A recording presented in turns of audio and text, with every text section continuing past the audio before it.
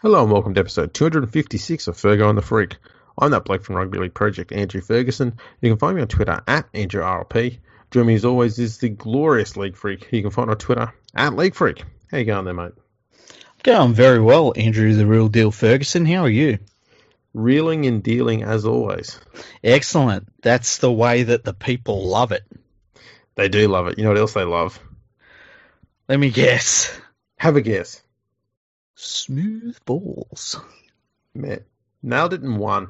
Well, two anyway. Two even, yes. You know, if you go to manscaped.com, right, and you put in our code, which is exclusive to our podcast, which is NRL, just 3 letters, NRL, you get 20% off and free shipping on everything that is sold at manscaped.com.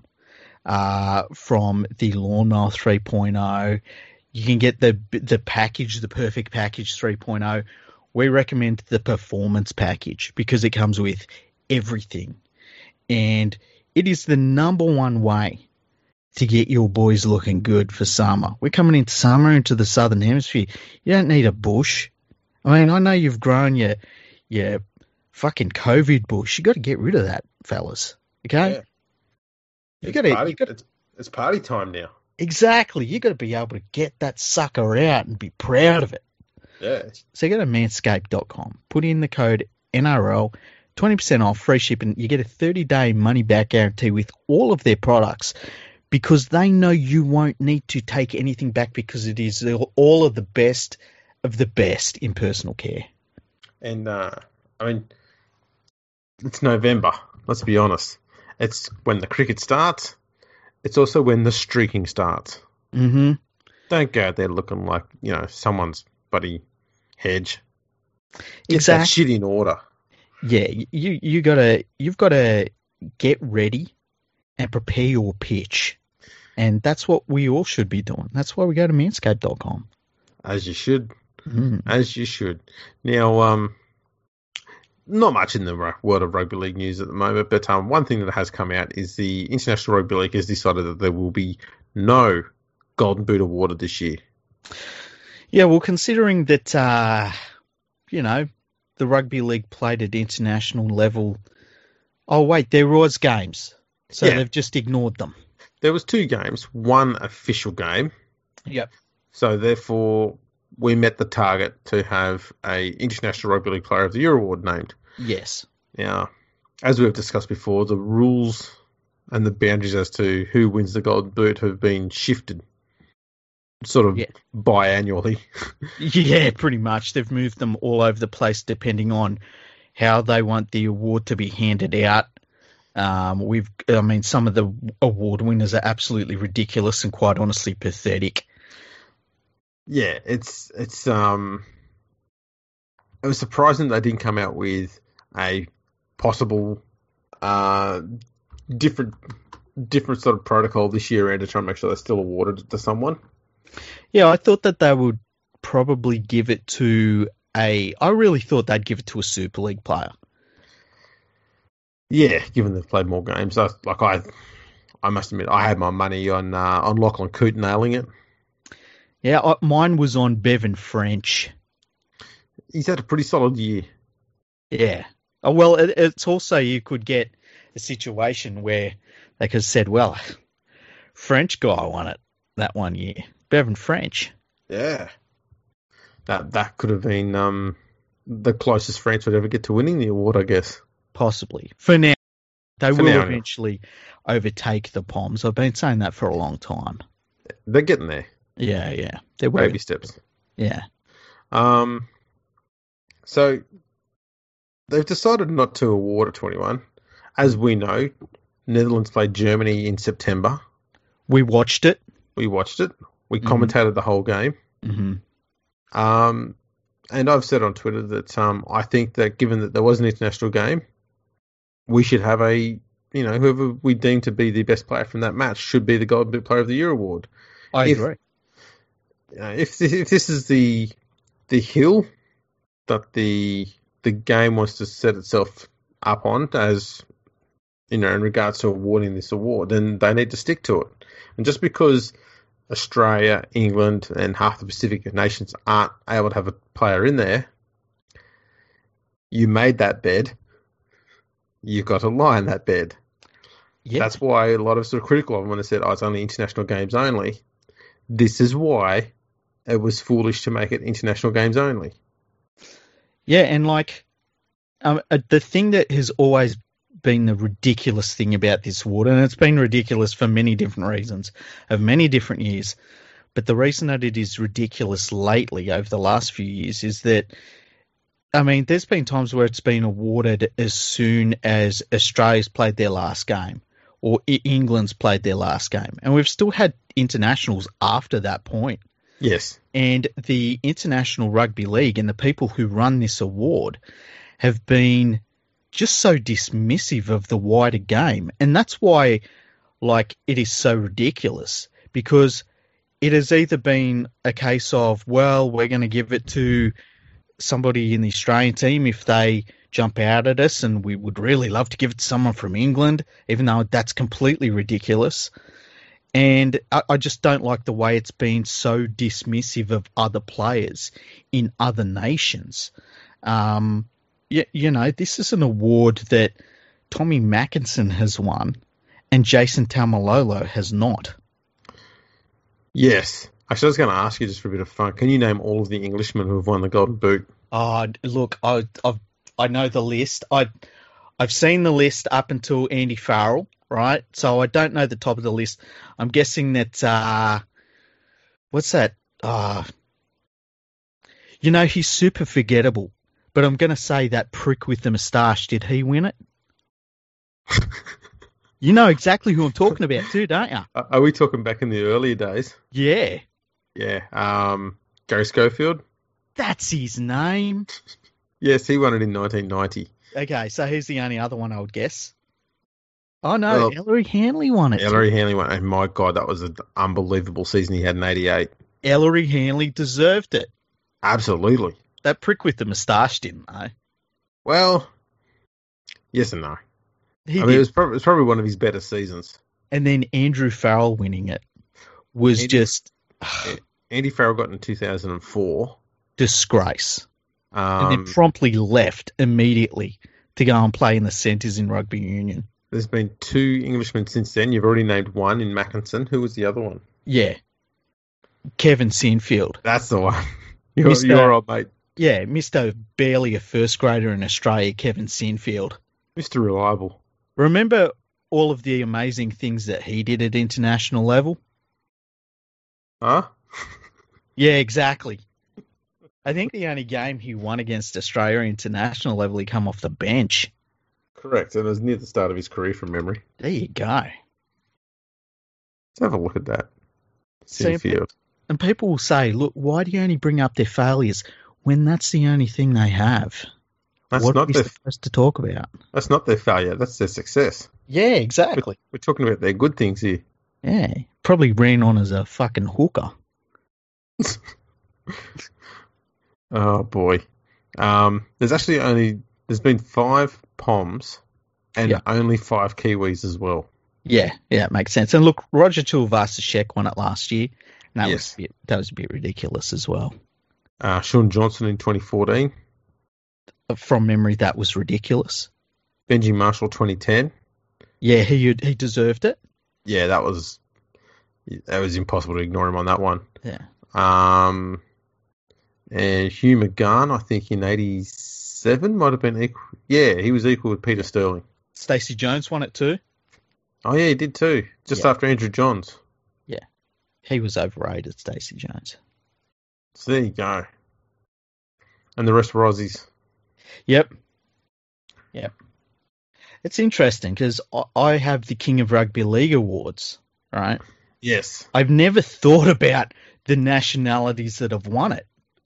So let's have a look. So, well, obviously you're going to have a Scotsman in there. Maybe not. So, a Welshman? No. A New South Welshman? Well, plenty of New South Welshmen. I tell you, okay, so Roger Tuivasa-Sheck won it in 2018. Last year, it's obviously James Tedesco. 2017, Jason Taumalolo. So straight away, we're starting to build up the different nationalities here. Yeah, you didn't have Mackinson. I didn't have Mackinson. I overlooked him, but there was a good reason, because he's terrible. Benji Marshall won it 1 year. I'm just going back through the list, seeing if there's any other nationalities that won it on here. No, that's it. So I've got one more nationality that's won the King of Rugby League award, then has won the Golden Boot award. How about that? How far back did yours go? Mine go back to 1993. There you go. Mm. So if we actually go all the way back to 88, you'll actually get an Englishman in there. Yeah, you're right, actually. Oh, yeah, 88, Ellery Handley. I don't think there'd be any problems with naming him. He's one of the best players in the world back then. He was one of the best players in the world for a long time, actually. Yeah, but that year was just fucking smoking hot. Yeah.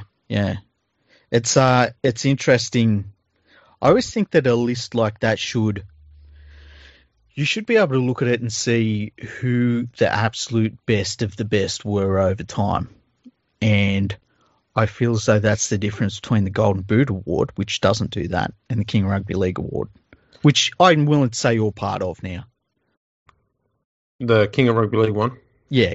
Oh, yeah, we consult about it. We do. Yeah.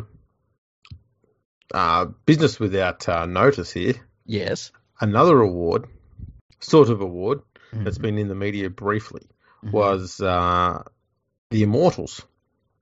Oh, yeah. Peter V'landys came along and said that he's thinking about waiving the time since someone's retired before they get inducted into the immortality list, which is obviously a nod that he wants to give one to Cameron Smith straight away. And my suggestion around that is, before I go into my plan, which we've probably done before, is remember when Thurston and Lockyer and all those guys retired, and everyone was talking about, they'll be an immortal for sure, Yeah. And it's only been a few short years since then, and you don't hear people talk about them anymore. Yeah, I agree. And even last year, it was, Cooper Cronk, he's possibly an immortal. It's like, he just isn't. He just isn't a very good player, but not an immortal. Yeah. I'm not saying that Cameron Smith won't be. I'm fairly confident that Cameron Smith will become an immortal. Yeah. That, to me, that's a no-brainer. But it does show how quickly we move on from players after they're retired if there was something about them that may not have been, absolute out of this worldly about them. Like Cameron Smith is out of this world. There's no doubt about it. I mean, more games than anybody else. He's done it all in the middle. A shit ton of defence as well, and the highest point scorer the game's ever seen. And the most successful player the game's ever seen. Yeah. It's going to be hard to overlook any of that. So, but you see someone like Jonathan Thurston, undoubtedly a great footballer, there's no doubt about it. Yeah. How many premierships did he win? 2. There you go. And to me, and they're a long way apart. Yeah. Very different circumstances too. Exactly. And only featured, didn't get his side to a grand final too often. Rarely would probably be more accurate. And his last season he was a passenger. Yeah, one season too many, unfortunately. Yeah. That's not to say that he doesn't deserve to become an immortal. He definitely deserves to be in the discussion.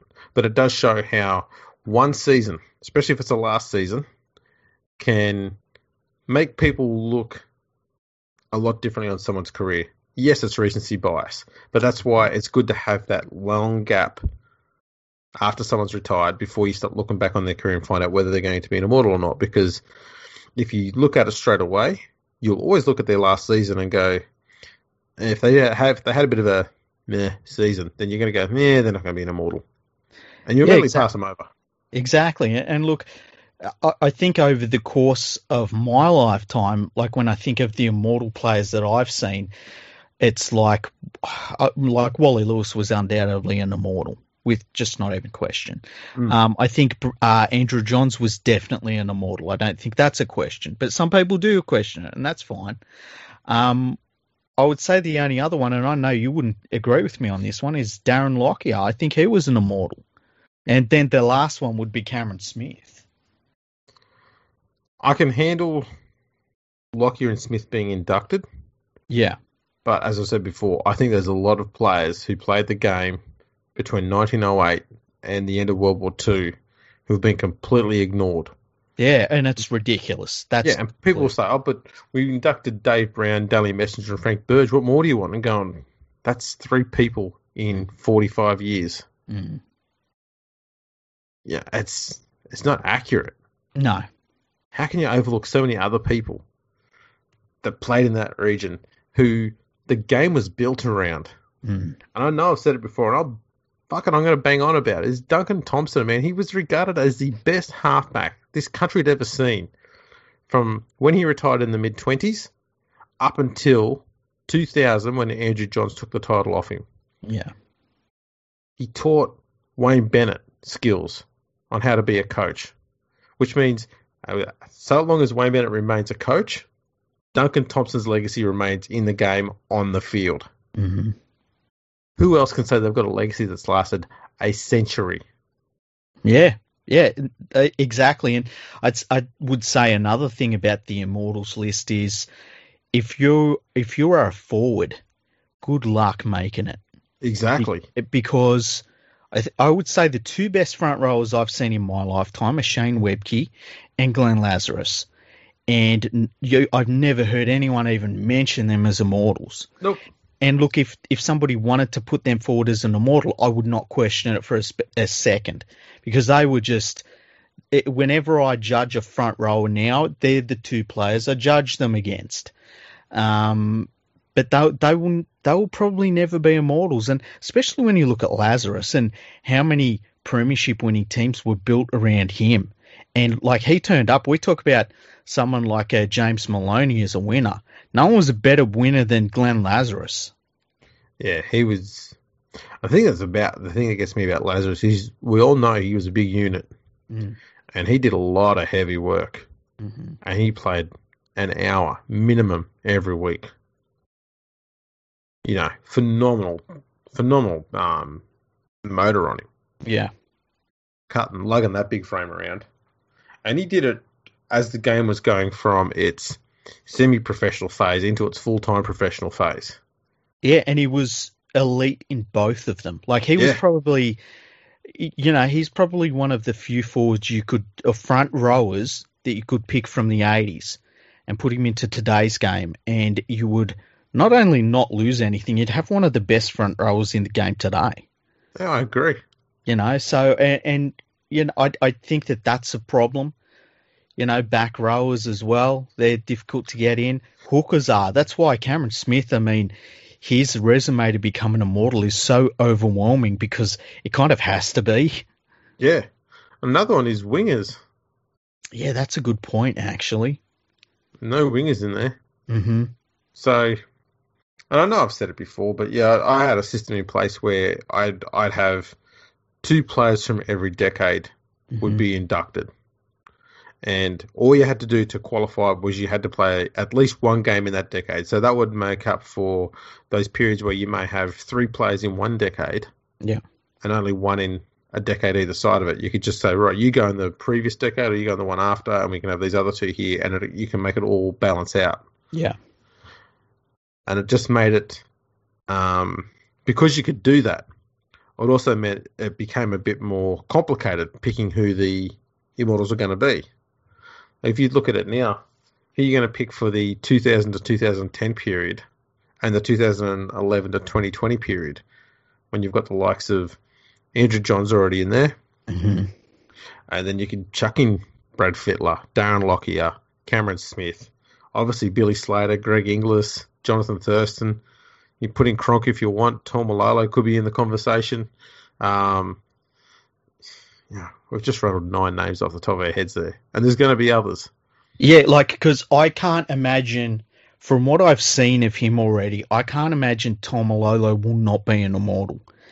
Because he's breaking records for go forward in an era where there's never been more great forwards in the game.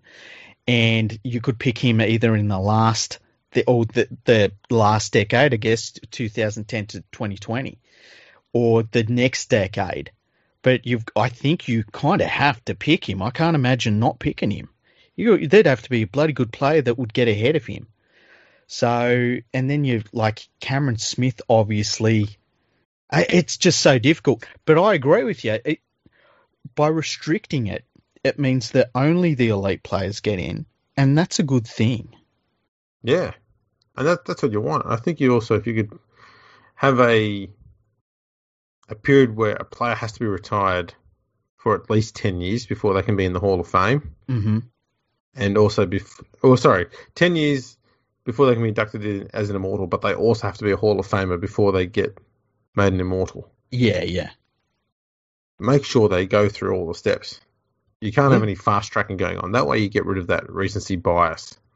Yeah, and the recency bias it's a rough one because you do need that disconnect from a player to be able to judge them fairly against their peers. And you also got to judge them. You've got to judge the time frame they were part of as much as them themselves as well, I believe. Exactly. So should we go through what I've listed as the immortals under my concept? Yeah, you know what? It'd be cool to... we haven't talked about this before. I think it would be cool to have these players, and you'd have to call them something other than immortals, I guess. But maybe we can put together something where these are like the elite players of all time. Like, would you like to do something like that? Sure. Okay, let's do that. So, but let's go through them. Like, tell me who the players are you would have. All right. So to make this work, I've also starting with the 1900 to 1909 decade. Okay. Because the game started in essentially 1907 here. Okay. So in that period, I've got Dally Messenger and Arthur Halloway. 1910 to 1919, I've got Frank Burge and Duncan Thompson. Yep. 20s, Harold Horder and Jimmy Craig. 30s, Dave Brown and Herb Steinhort. 40s, Clive Churchill and Duncan Hall. 50s, Reg Gasnier and Norm Proven. 60s, Graham Langlands and Johnny Raper. 70s, Bob Fulton, Ken Irvine. 80s, Wally Lewis and Arthur Beetson. 90s, Mal Meninga and Andrew Johns. So now we get to the point of 2000 to 2009 because it's been a decade since that era ended. Yeah. So now we can decide who goes in the 2000 to 2009 decades. So you can pick anyone who played at least one game in that era. So that means someone like, I think Bradley Clyde would qualify if as an example. I'm not putting forward, but Yeah. Brad Fittler would qualify. Oh, definitely.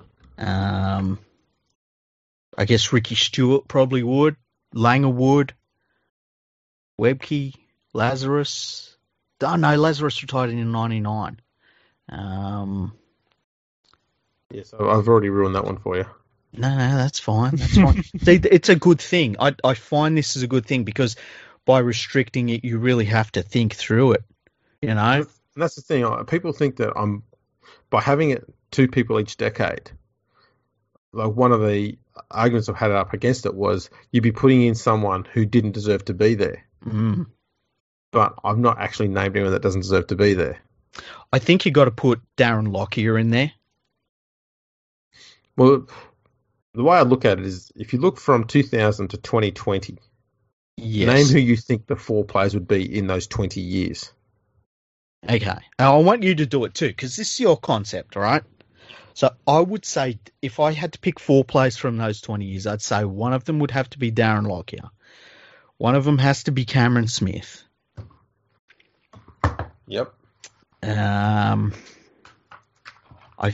You know what? I don't know if you'll agree with me on this. I feel like Greg Inglis would be one for me. And then the other one, it might be Benji Marshall.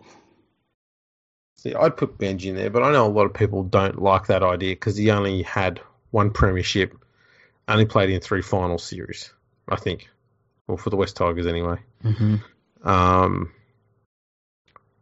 But who would be your 4 players? I'm a bit like you. I can't look past Darren Lockyer or Cameron Smith. Yep. The only 2 Australians that are, to my knowledge, that played 50 tests or more. Yep. That's something you can't overlook. Mm-hmm. I'd also have Brad Fittler in there. Okay, yeah. And I'm still debating on who the fourth would be because there's also someone like Laurie Daly. Yeah, he'd be able to make it. He'd be in there. Andrew Eddinghausen. Billy Slater. Billy Slater. I think Slater is definitely in that discussion. Yeah, I mean, he's been compared with Clive Churchill. Yeah. He has to be in that discussion. And I'd probably be inclined to put Slater in there ahead of Inglis. But, it's a tough call. Yeah, and you know what? And this is the thing. And this is what makes it so great. Because you say that, and I can't even say, nah. It's like, oh, yeah, I totally understand where you're coming from. That's the other thing you got going too is because it goes from, if Cameron Smith plays, no, actually it goes to 2019 is the second decade. So because Cameron Smith played in 2020, he can qualify for 2020 to 2029. You know what I mean? So that means that you can forego him and put him in the next decade, which means, unfortunately, you'll only be able to pick one other player from the next 10 years. Yeah, and that's the thing. That's pretty rough. But that could be Tuivasa-Sheck. It could be Tedesco. It could be Taumalolo. So even when you look at it that way, you're still not pruning out. You're still not including someone who doesn't deserve to be in that conversation. Yeah, we've just named three pretty bloody decent players. Yeah, going to be up there in that conversation. I think if say you're projecting for next decade, I think that Tedesco and Taumalolo, take Cameron Smith out of it, but those two definitely are on that sort of trajectory. I think Taumalolo more so. I think Tedesco's still got things he needs to do. And you never know who's coming as well, which is the cool thing about rugby league. I think we don't know what's going to happen with the likes of Kalen Ponga, who's had such a great start to his career already. Yeah. Pappenhausen's another one. Harry Grant. Exactly. Yeah, Harry Grant. I mean, Cleary. Look what he's done in 1 year. Yeah. Nathan Cleary, he's still only young and already played, Origins and played in the grand final already. Yeah, if in 10 years' time we could be saying, well, Cleary's already the top point scorer of all time, Yeah. And he's got another, by then he could have another 6 seasons ahead of him. You never know with the way that things progress. And if little feats like being a top point scorer or try scorer in the game's history is something that gets viewed as something that deserves to be prominent for an immortal, then you've also going to have to leave space for the very real possibility that Jared Croker could become the top point scorer. Yeah, that's true, but I think that it's an addition to a resume, I agree. Like, say Cameron Smith wasn't a goal kicker at all. It wouldn't change how I felt about him being an immortal. Yeah. Would it change your opinion of it? No, like you, I think it definitely needs to be the point scoring stuff like that has to be. It's like a cherry on top sort of thing. It's not the main reason why you pick them. Yeah, exactly.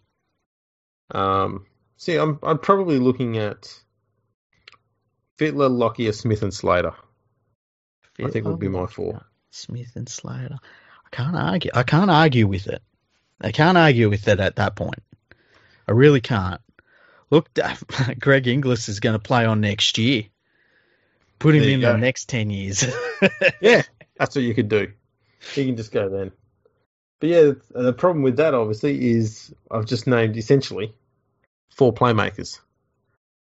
Yeah, and where did the props come into it? Where did the back rows come into it? Yeah. Well, that's the thing. Who do you drop out of those 4? And which 4 do you bring in to replace them with? And it's such a tough one. It really, really is. Would Nathan Hindmarsh make that list? See, he wouldn't make my conversation. What about you? Probably not. Okay. So what forwards? Let's look at just forwards. What forwards would be in your conversation? I know you may not like it, but given that he achieved everything there is to achieve, Paul Gallen. Yeah, I don't like that. No, I know you don't. But the Yeah. thing is, if you look at purely statistically what he achieved on the field, he did play at the elite level a lot, a lot of tests.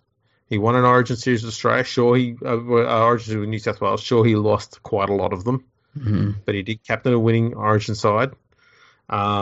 He did captain a team that won a premiership. These are all big ticks. And these are the ticks that they usually try and say that these are things you need to do as a bare minimum to be considered an immortal. That was until Frank Birch got in because he never won a premiership. But, you know, there's those things. Obviously, yeah, Benji Marshall, as we said. But just looking at forwards, right? Okay, just forwards. The other ones, You got Webke, to put Steve Menzies' name up. Menzies, Sivana Steven Asiva, yeah.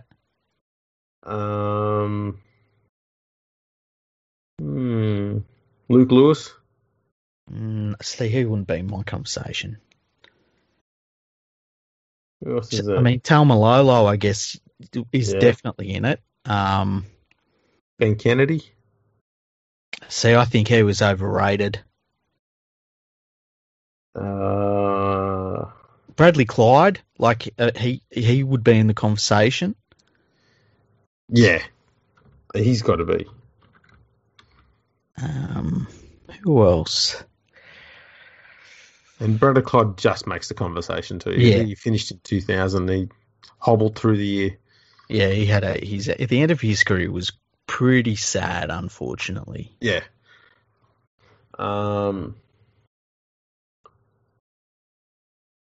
Did Paul Harrigan play in 2000? I don't think he did. No, I think he. Oh, hang on, because I went to a. No, he didn't. When did he retire? Was it 99? Yeah. Okay. Yeah, because at the end of his career was pretty rough too. Yeah. So that's the thing. You want to try and add forwards in there, but it's hard work to do. And I think that is because, especially over the last, from say 1990 onwards, from 1990 you had a lot of great modern day forwards because we'd moved out of the excuse me, the 5 metre rule into the 10 metre rule. Yeah, that's a big, and that rule change alone allowed backs to dominate games a lot more. Sped the game up. It stopped being a forwards game where you just bash and barge through the middle all the time, and the backs just dominated play. Yeah, and I also think from that point on, we've seen the depth of forwards. Excuse me, I still got a funny throat, eh? Just a bit of Rona. Yeah, it's just the Rona. I think that we've seen the forward depth get better and better over time since 1990. And it's, to stand out amongst forwards these days, you've got to be doing something absolutely extraordinary. That's right. And so that's why I think that you can cut that list down so much very quickly, because the real elite forwards, they stand out and they do it over a long period of time as well. Yeah, that's right. Because one player I personally would have liked to put in there, but I know wouldn't get the award, would have been someone like Paul Sirenen. Yeah, well, you know what? I thought about him because he was truly an elite forward, but he's fighting against a bunch of players that are just undeniable. That's the problem. That's the problem, yeah. So and as I said, that's the sort of situation I have. People may think that there's too many, but that's just nonsense. No, I've got no problems with it. Because you think there's 20-odd players there? Yeah. Out of, 20,000? Yeah. Yeah, it's not too many. And it shows, I always think, and I said it before, when you look at a list like this, you want it to be a snapshot that you can look at that list and say, okay, these were the dominant players in these eras. Exactly. And I think that's what your concept does very, very well. And that's right. And you can see the way the game changed. It sort of went from being playmakers. There was a period where it went into the forwards for a fair chunk. Mm-hmm. And then swung back to playmakers. As the game became more modernised, the playmakers came back into it again. Yeah. So yeah, I think that's. I don't think there'd be, obviously because I come up with the idea, but I don't think what I've got there is that bad. It's something that the game should probably generally consider. And I've named every current immortal in there, so I've not left any out. Yeah. I've built everything around the already named immortals. I like it. I really like it. It's something. I would like to put that on my list as a something. And if you call it, I don't know what you call it, but if you call it something, I think it's something that people will pay attention to, because it is. I think having the structure is fantastic for something like that. I think making sure every decade of the game, because no decade is more important than any other decade. That's right. And I think that making sure every decade is represented, and it really does. It shows the direct, lineal, champions of our game. Yeah, and as I said, if you can get an absolute legend, Cameron Smith's a good example, that can play just one season into the next decade, then he's across 3 decades. So you can work him, or you can work around him. Yeah. If you've got one decade that's only got one standout player, name them alongside Smith for that decade, and then you can have 2 for the others if there's 2 for each one. Mm-hmm. And you've always got that one spot available as the decades wear on. Yeah. So it does make it a bit more easy to sort of manage who gets in and who gets out, because then you actually are only getting the elite of the elite. You're not trying to justify someone who doesn't deserve to be there. The other thing is too, and I'll use Taumalolo as an example. If you say, okay, we're going to push Taumalolo's eligibility into the decade between 2021 and 2030. If somebody comes along that is better than Taumalolo, that's fair enough. He misses out. Yeah. Because he wasn't good enough to be named before that. And it means somebody come along and overtook what he was doing. And I think that I really do. It's a really good method that you've got there, and I think it would be great if the game adopted it. I think this is something that really should be looked at. As I said, there's only 7 extra names I've mentioned there. Yeah. On top of who they've already got as immortals. Yeah. And they're all worthy names too. Yeah. There's a few that people aren't going to know too much about, which I've been planning on doing little bios on. So Arthur Holloway, many people don't know about him. He was a halfback for Balmain, the Roosters, Glebe, from the very early days. And then he became a coach, and he's possibly I think he's the most successful coach in the game's history. I think he's got 10 premierships as coach. Mm-hmm. No one ever talks about him. They always talk about Wayne Bennett as a super coach. Yeah. This bloke did it as a captain coach, and then as a coach. Mm-hmm. Unbelievable footballer. Doug Topsell's spoken about endlessly. Harold Horder, unbelievable try-scoring freak. Mm-hmm. Jimmy Craig. The only best way to describe Jimmy Craig, success-wise, is very similar to James Maloney in the sense that it didn't matter which club he went to, success just followed him around. Yeah. But he was also one of the most uniquely skilled players out there, and could play in any role, and played nearly every single position, I think, except prop. Wow. On the field, and excelled at all of them. Mm-hmm. He was a huge reason about helping Queensland go from being also-rans and whipping boys to dominating the 20s in the interstate games. Mm-hmm. Huge reason behind that. Herb Steinort, another Queenslander, unbelievable forward. Mm-hmm. Never gets spoken about enough.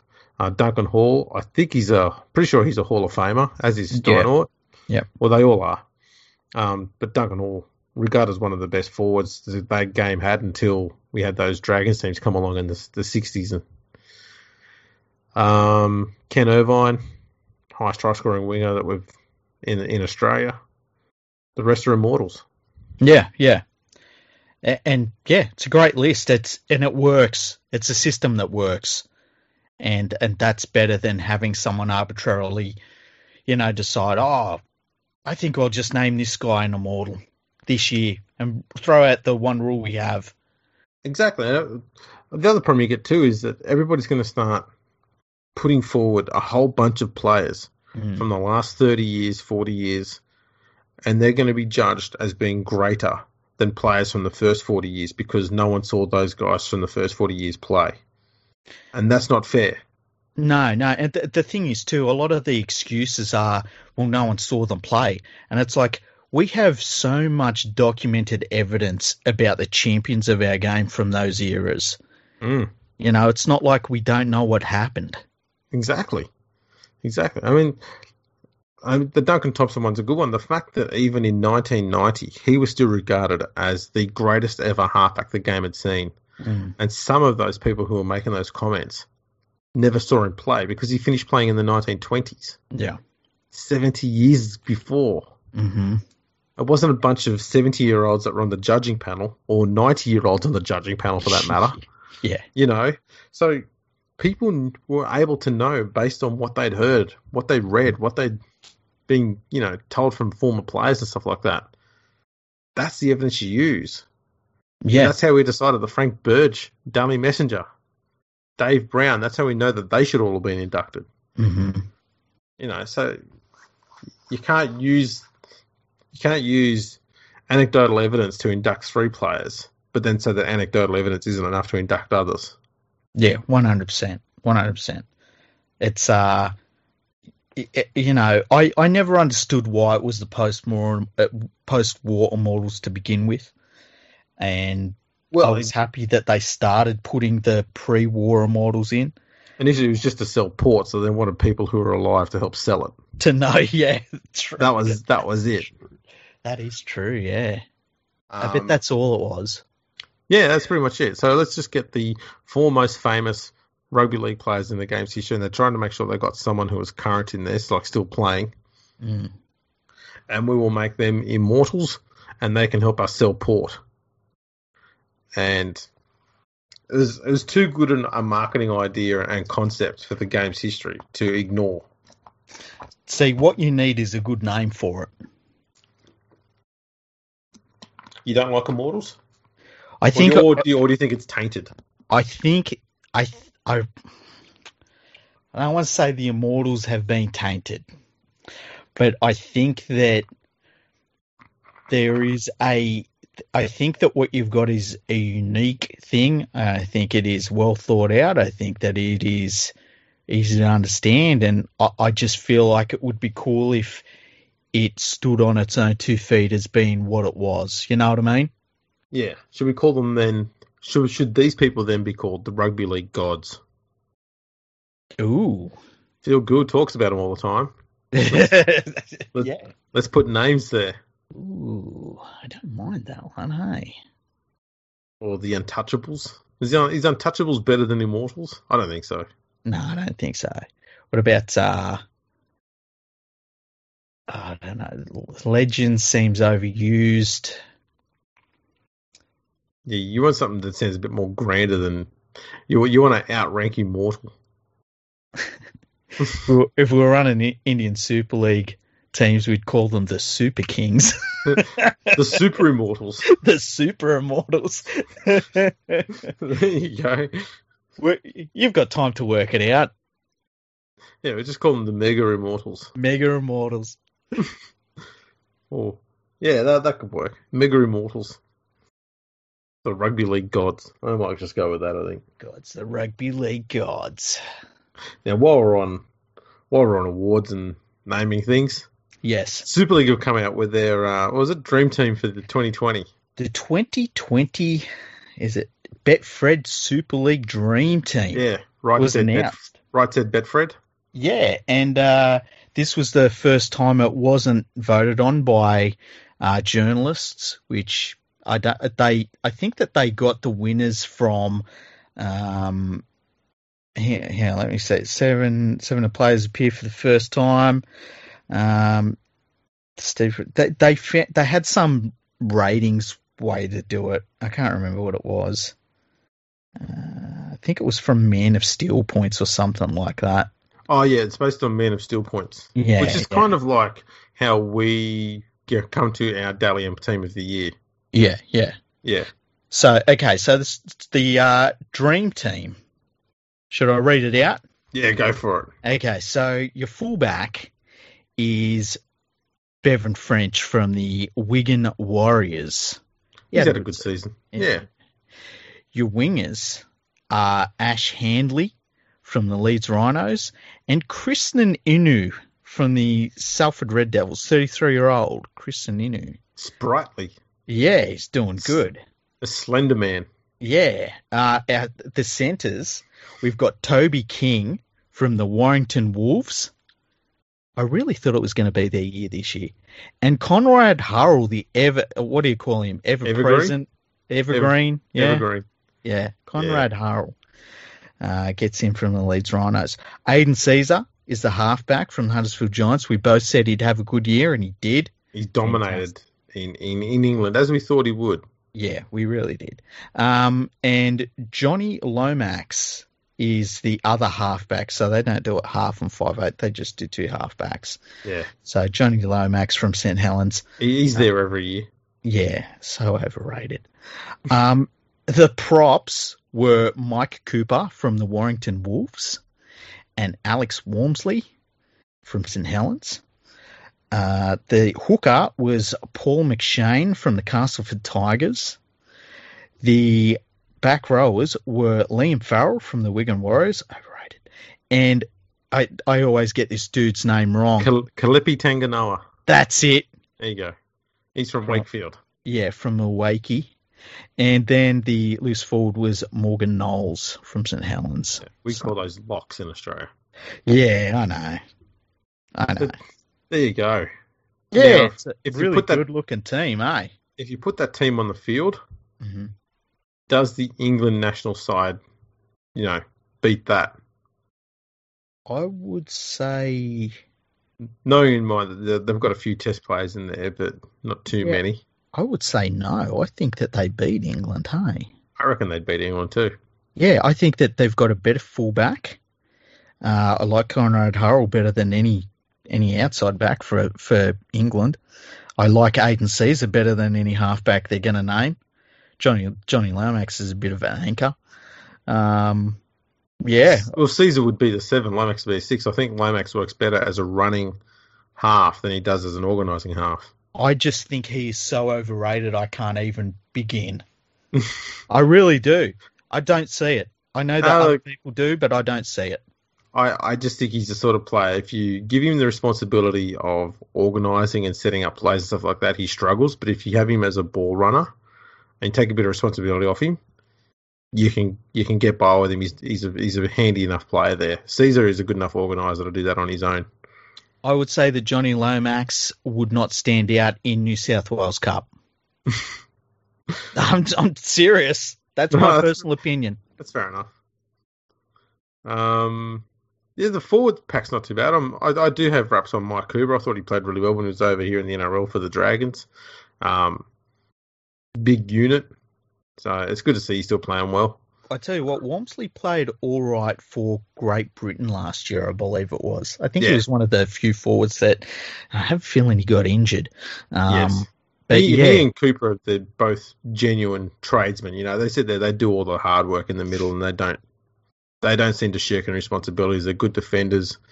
They bend the line when they run into it. That's all you need from prop forwards, really.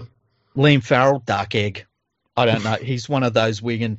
How many Wigan back rowers that are absolutely bog average do we have to pretend are good? Yeah, I'm surprised. I'm surprised with their second rowers. Tanganoa's not too bad, but I didn't think either of them were absolute standouts. But I didn't get to see every game either. So why don't we just? It's like when they pretended O'Loughlin was good. But he's an icon. Exactly. And I don't really know why. It's like this guy's just hung around for long enough. it's like longevity. That's all you need. Yeah, this cunt's still here. He must be pretty good. I saw somebody on Twitter this week saying that if you look at the teams that do well over the course of Super League's history, and there's 3 of them, because one of them's dead, that you just realise that it's all about their junior development systems, and so that's why it's terrible that they're not having money in junior development systems over there. And it's like, well, they just buy everyone else's players, really. I mean, that's why they're better than everyone else. It's not junior development. No, pretty much for the Australian fans who don't really follow much of the Super League, the way Super League clubs are run is pretty much the same way the Roosters are run. Mm-hmm. Don't worry about juniors. Just buy every other players. Yeah. From elsewhere. You'll be right. Yep. And that's kind of what happens when you've got a promotion and relegation system in a competition that doesn't have much money. Yeah, why do I care who my youngsters are going to be who might be good in 5 years' time when I might be relegated next year? Exactly. And, we can't plan for the future. We have to plan for survival. So Wigan and St Helens made the Super League Grand Final. Yeah, can you think of a more boring, don't care scenario than that? God damn. I tell you what, I was so disappointed in Hull too when they trotted out that garbage performance last week. That's what Hull do, hey? And Catalan just got completely destroyed by Saints the day after.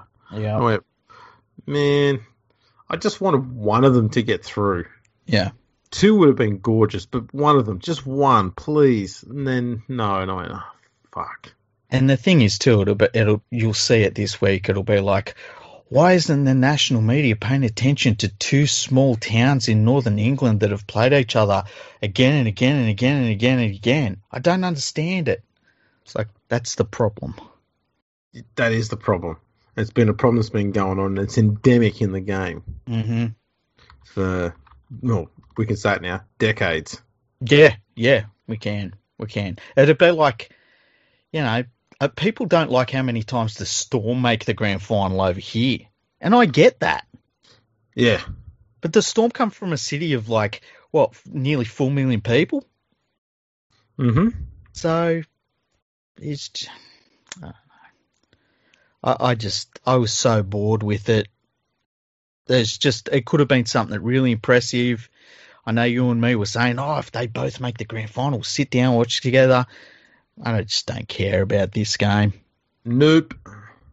Sad. So boring. Yeah, really is. It's just always the same. How many times has St Helen played Wigan in the grand final in the Super League? Who cares? Yes, exactly. Who fucking cares? It's such a wonderful rivalry. It's like, it's 2 small teams. Who gives a shit? Yeah, we'll go through it. 2014, they last met in the grand final. St Helens won 14-6. 2010, Wigan won 22-10. 2000, St Helens won 29-16. But, they've played in nearly every... Well, St Helens, Wigan and Leeds have played in every grand final between 2006... won every grand final between 2006 and 2019. If you throw in Bradford, then you're going back to 1990, was it? 91? And then you got to throw in Widnes after that. Yeah, that's how it worked. Okay, here's a question for you.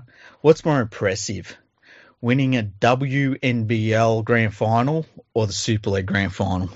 Yeah, the first one. I'd want to hear that story. Well, look, let's be honest. At the start of the WNBL season, no one's going to know who's going to win that premiership.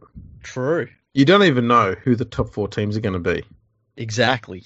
At the start of the 2030 Super League Premiership, you know which of the top 3 teams are going to be. Leeds, Wigan, St Helens. Yeah. It may not be in that order, but they'll be the top 3. It'll be the same in 2040. It'll be the same in 2050. The same in 2060 if it still fucking exists by then. It'll probably just be by then. By 2040, it'll just be a tri-series between St Helens, Leeds and Wigan. So they'd save money if they did that.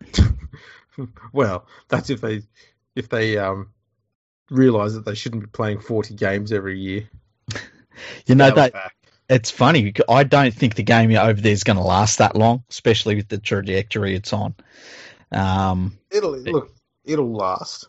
You reckon? Yeah, because I don't think the NRL alone will let Super League die.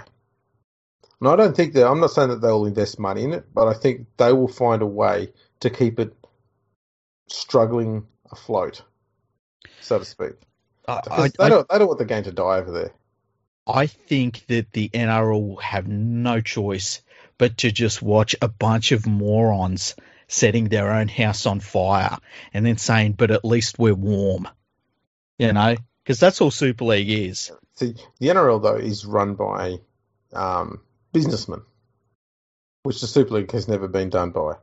So what the NRL will do, okay, is they'll go, you know what, if we want to expand this competition, we'll just wait until the people running Super League devalue the living shit out of it until we can buy it for $1. And that's what they'll do. And they'll go, right, we're going to clean it out and do it our way. And because they've got all the money and they've got all the authority and they know what they're doing, clubs aren't going to be able to have much of a say, if any at all.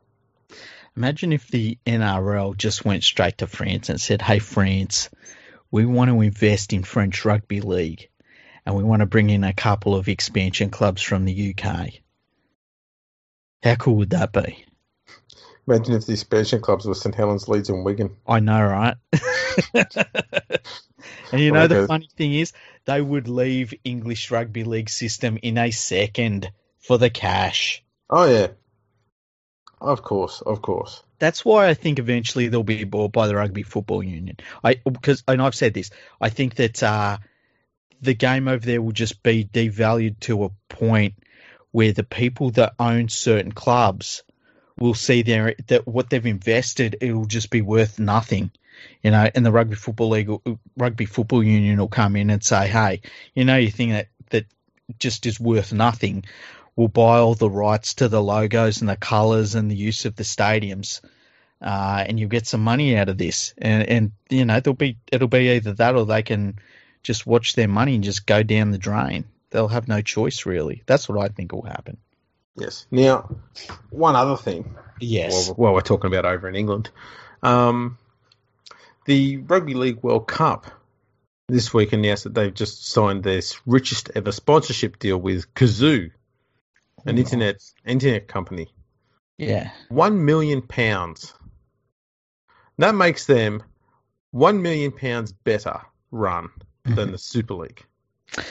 That reminds me, how much was the deal with Lincoln Financial Group for?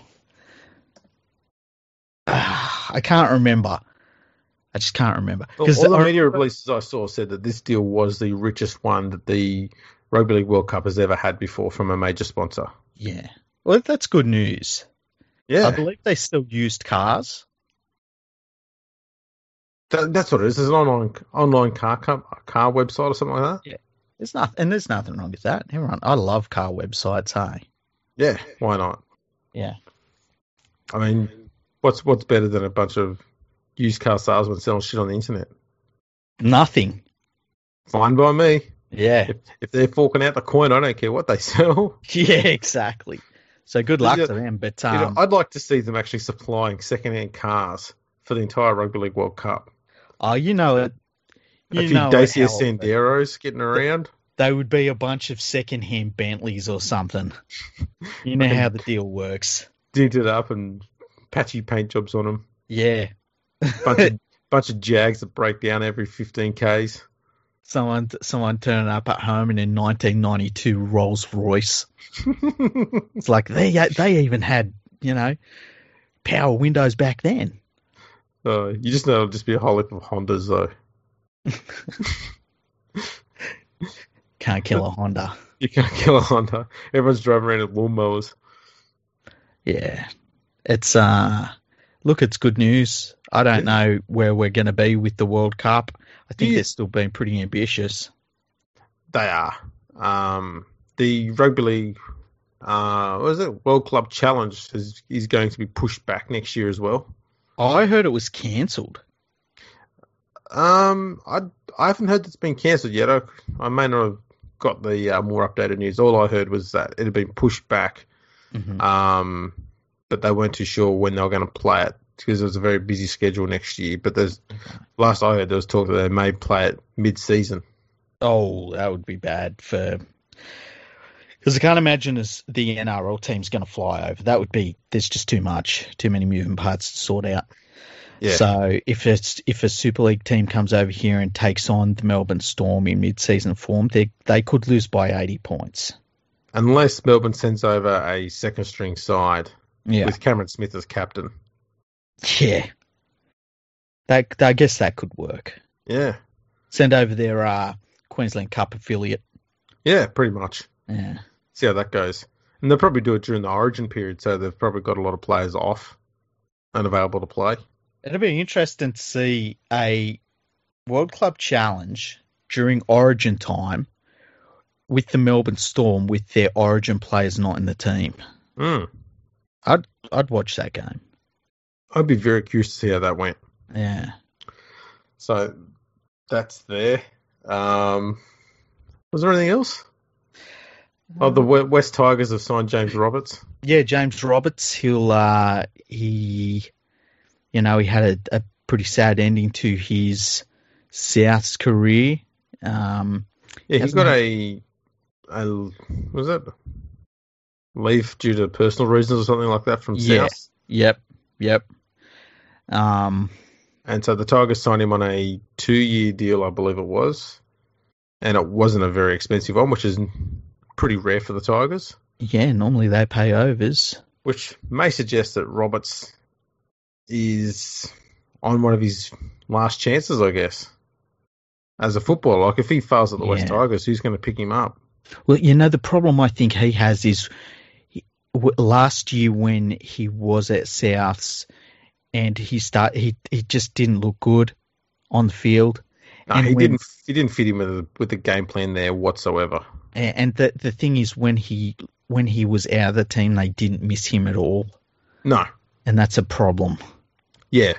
Mind you, he's coming to the West Tigers and he's replacing Moses Mbai, so he is an upgrade. Definite upgrade, 100%. Yeah. I wonder where they put Mbai, though.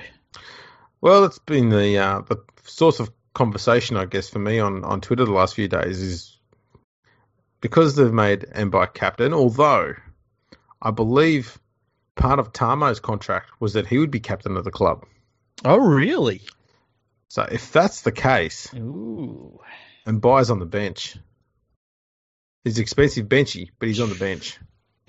You know what? He's a handy player to have on the bench. He's versatile.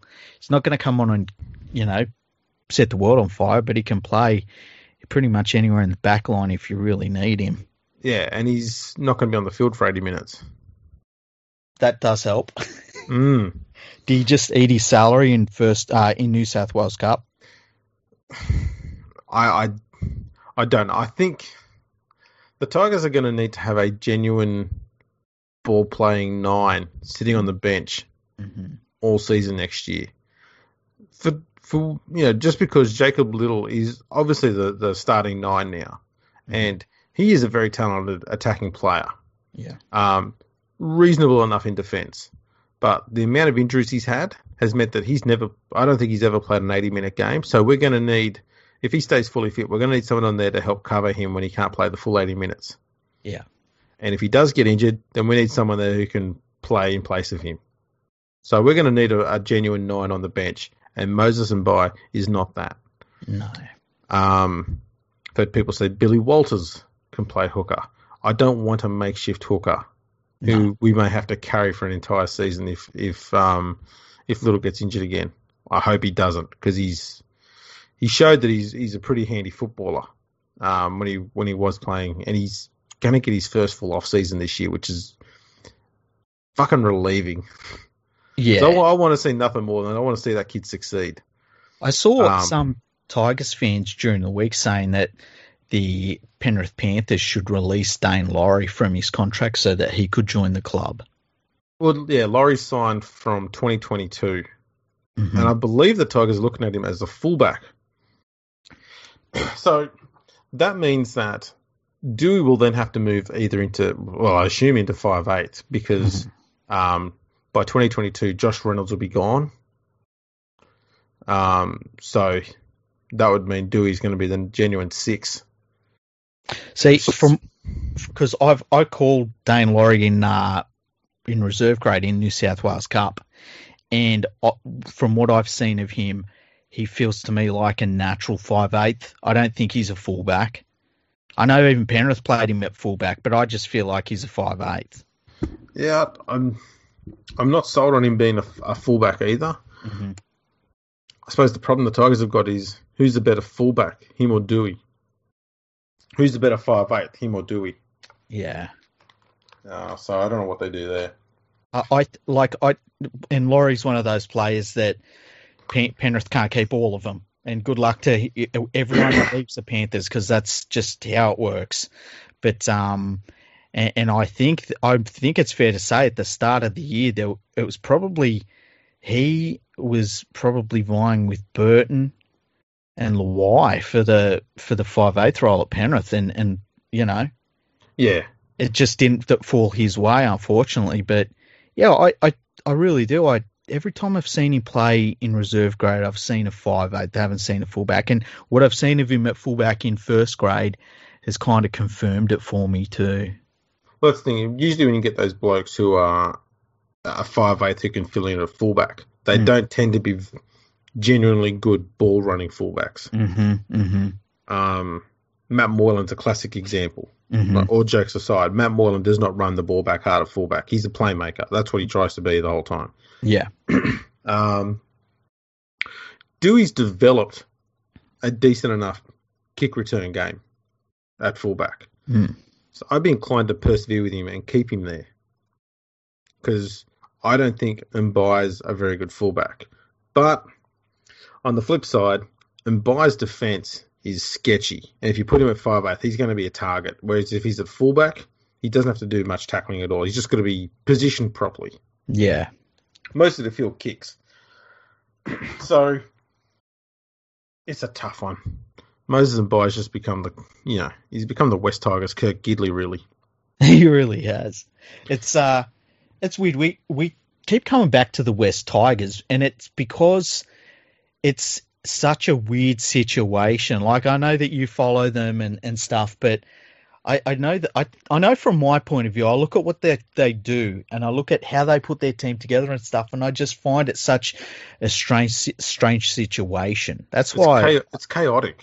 It really is, and it's like if you said to me their starting front rowers that they start next season with aren't even at the club yet, I would be like, oh, that makes sense. Anything's on the table. Yeah, it's just a weirdly run club, and they do it every year, and they struggle every year, and they don't change the way they do things, and it's baffling. It really is. It's insane. It is a genuine definition of insanity, doing the same thing all the time, expecting something different. Yeah, and the other thing that shocks me is that there doesn't seem to be a plan there.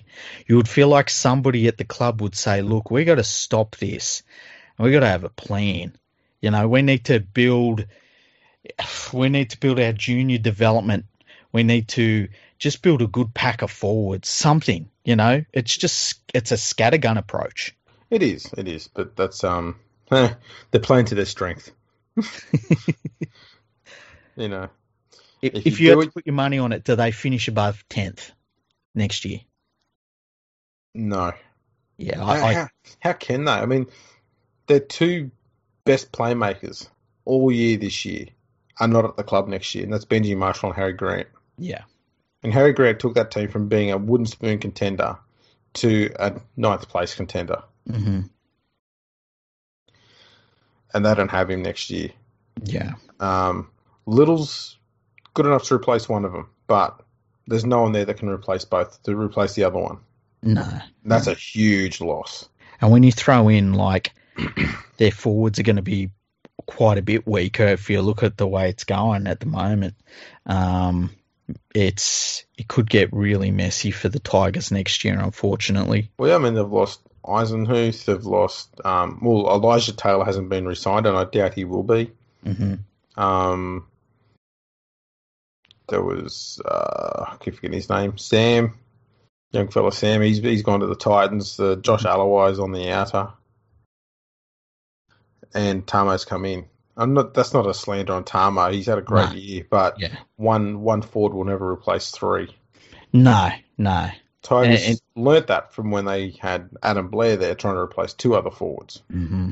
Geniuses. One's better than two. That was the second worst decision the West Tigers have made. What do you reckon's the worst? Jason Taylor. You don't reckon it was... I feel like the worst decisions they've ever made, and I put it in a collection, when they had all that money when they merged, and they just spent it all on old players. No, that's just a typical thing. Okay. That's just typical. Like, they'd finished with Mick Potter. They'd paid out Sheens. And they thought the best possible option they had available to them was Jason Taylor. Mm. One of those options they had available to him at the time, and I know you're not a big fan of him, was Nathan Brown, but he's a better option than Jason Taylor. Ooh, I don't know. I'm not a Nathan Brown fan though. I know you're not, but are you that much of a Jason Taylor fan that you think he's better? I'm not than Nathan Brown. I'm not a Jason Taylor fan, right? I think he's a pretty good defensive coach, weirdly. But I think that the thing that probably lets him down is his man management side of the game. But purely coaching, I would take him over Nathan Brown. See, Taylor cannot coach an attacking structure to save his life. Yeah, I agree. And it's weird because he was a halfback. That's right. Defensively, he didn't. He was good in his first year at the Tigers, but they did not get better. You know, and it was remember when he was at Souths? It was kind of a similar thing. Like, they started to look pretty good defensively, and then it just disappeared really quick. Yeah. I feel like I think that whatever it is about him, he just loses his players quick if he's the main voice. And, you know, I don't understand what that is. I think you'd have to be around him. He's a successful assistant coach. Like, he's in demand as an assistant coach, and not in demand, but, you know, he never has problems finding a job as an assistant coach. It's very strange that a halfback, and he was a pretty handy halfback, isn't really good at putting together a good attack. Yeah, he's hopeless. And Nathan Brown, the one thing he can do is a clean out, and that's what the Tigers needed when Taylor came along, and it never happened. And that's why Nathan Brown would have been the best player for the best coach for the club then, because he would have just come in and he would have wore it on his shirt, I'm cleaning them out. If they don't like it, stiff shit. He would have wore it with pride and just moved on and cleaned him out. And we could have just ditched him after 2 or 3 years after the clean-out was done, bring in a decent coach with the money in the bank, go nuts. It just never got to happen. Ivan Cleary started that process. I will say this about Nathan Brown. If you need someone to come in, get rid of a bunch of losers, and then have a team that doesn't do shit for years on end and not complain about it, Nathan Brown's your man. Yeah, I think you can argue that he did leave Newcastle in a better place than when he started there. Yeah, but seriously, how difficult was that going to be? He did the same thing at Huddersfield. He did the same thing at St Helens. Okay, Huddersfield's completely different. He changed a lot of the way that Super League was played by the way he coached in Huddersfield, right?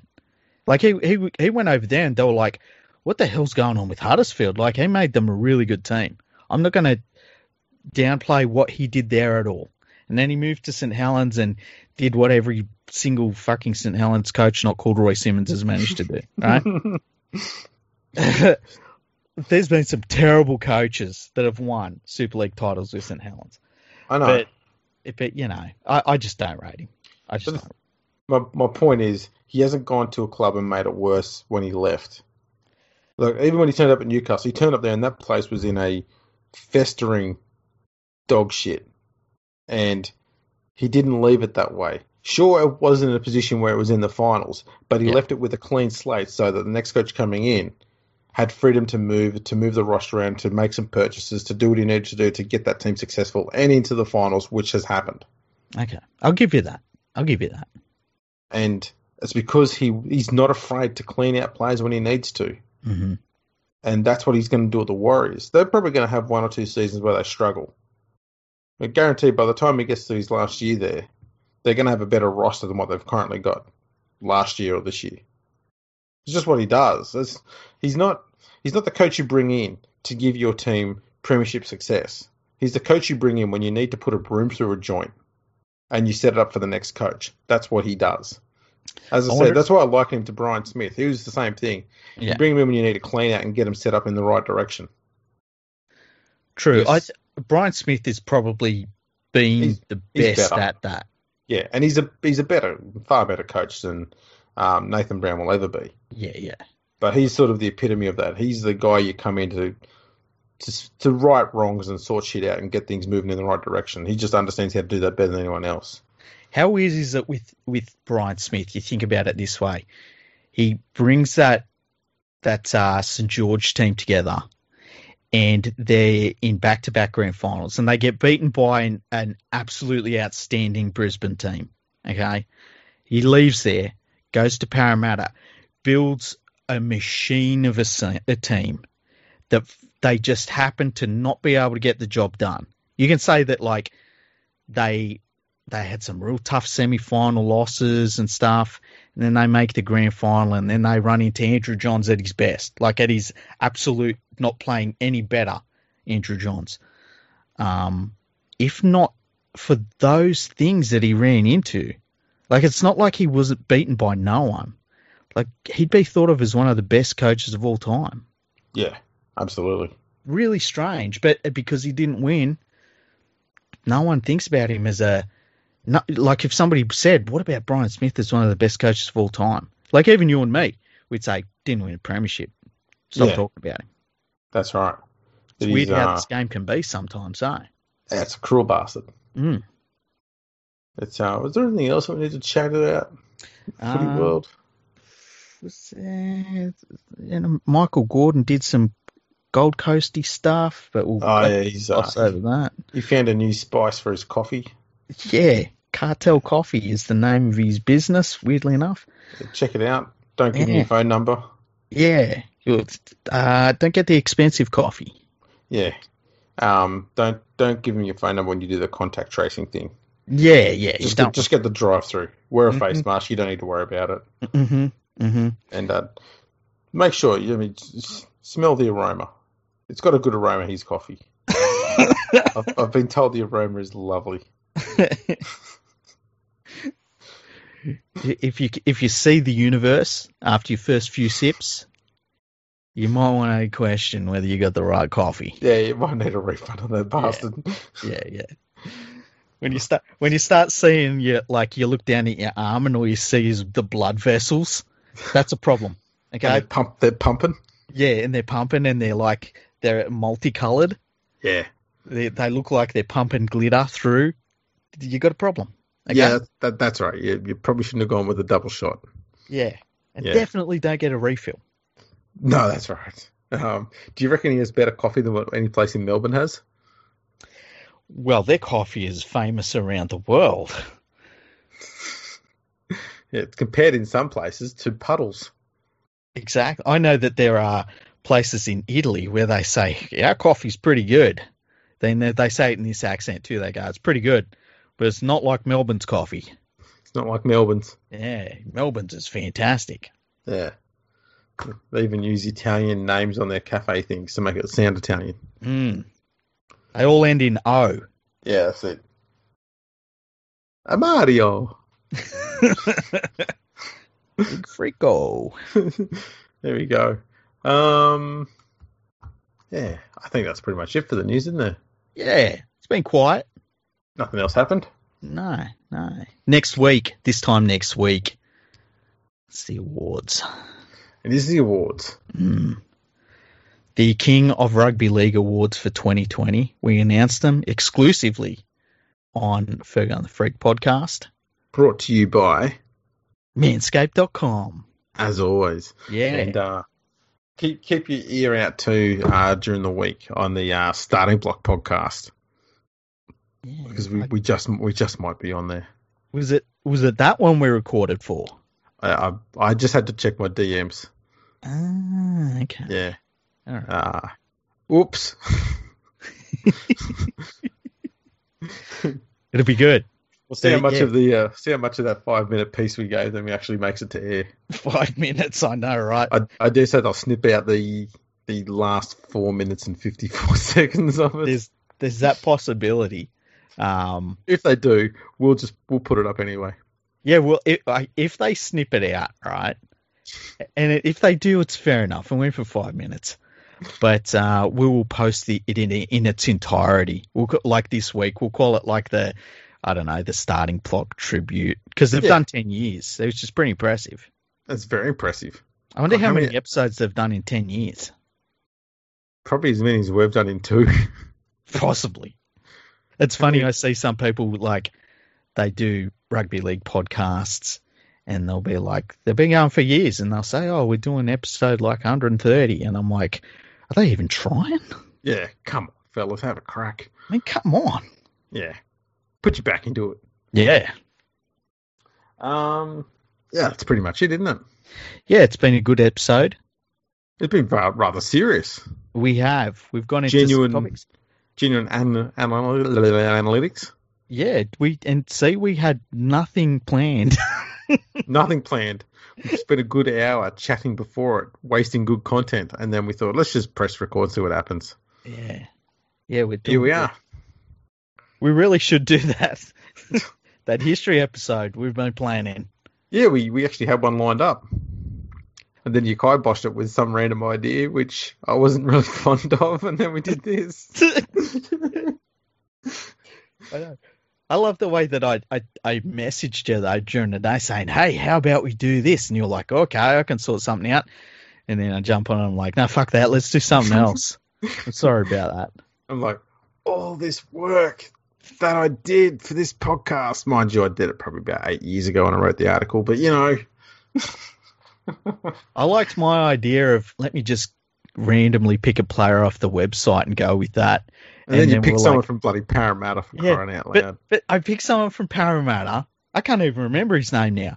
And I'm like, let's just start from here. And you're like, how will we talk about him? And I'm like, he's a Parramatta player from 1947. It's the inaugural year. And then all of a sudden we're talking about stadiums and stuff like that. It's like, yeah, see, it works. That's just because we just know how to talk. I know. It's one thing we can do is talk. That's right. I'm all right at people. You can tune into us at online at Twitter and Instagram at Fergo Freak Pod. We're on LinkedIn. We're on Facebook, YouTube. Also, check us out at our website, fergoonthefreak.com. Yes. You can send us messages from there. Maybe our next one will be an email episode. How about that? Sounds good. Have we got emails? Yeah, we do. Good. We'll do that then. Yeah. Don't forget to go to manscaped.com. Buy anything you want there. When you get to the checkout, put in NRL as your exclusive code. That's our gift to you, and you'll get 20% off. Free shipping. What more do you want? Exactly. And you'll get smooth balls at the end of it. Even better. Mm. So, yeah, that's pretty much it. Thanks for tuning in, everyone. Catch us all next time.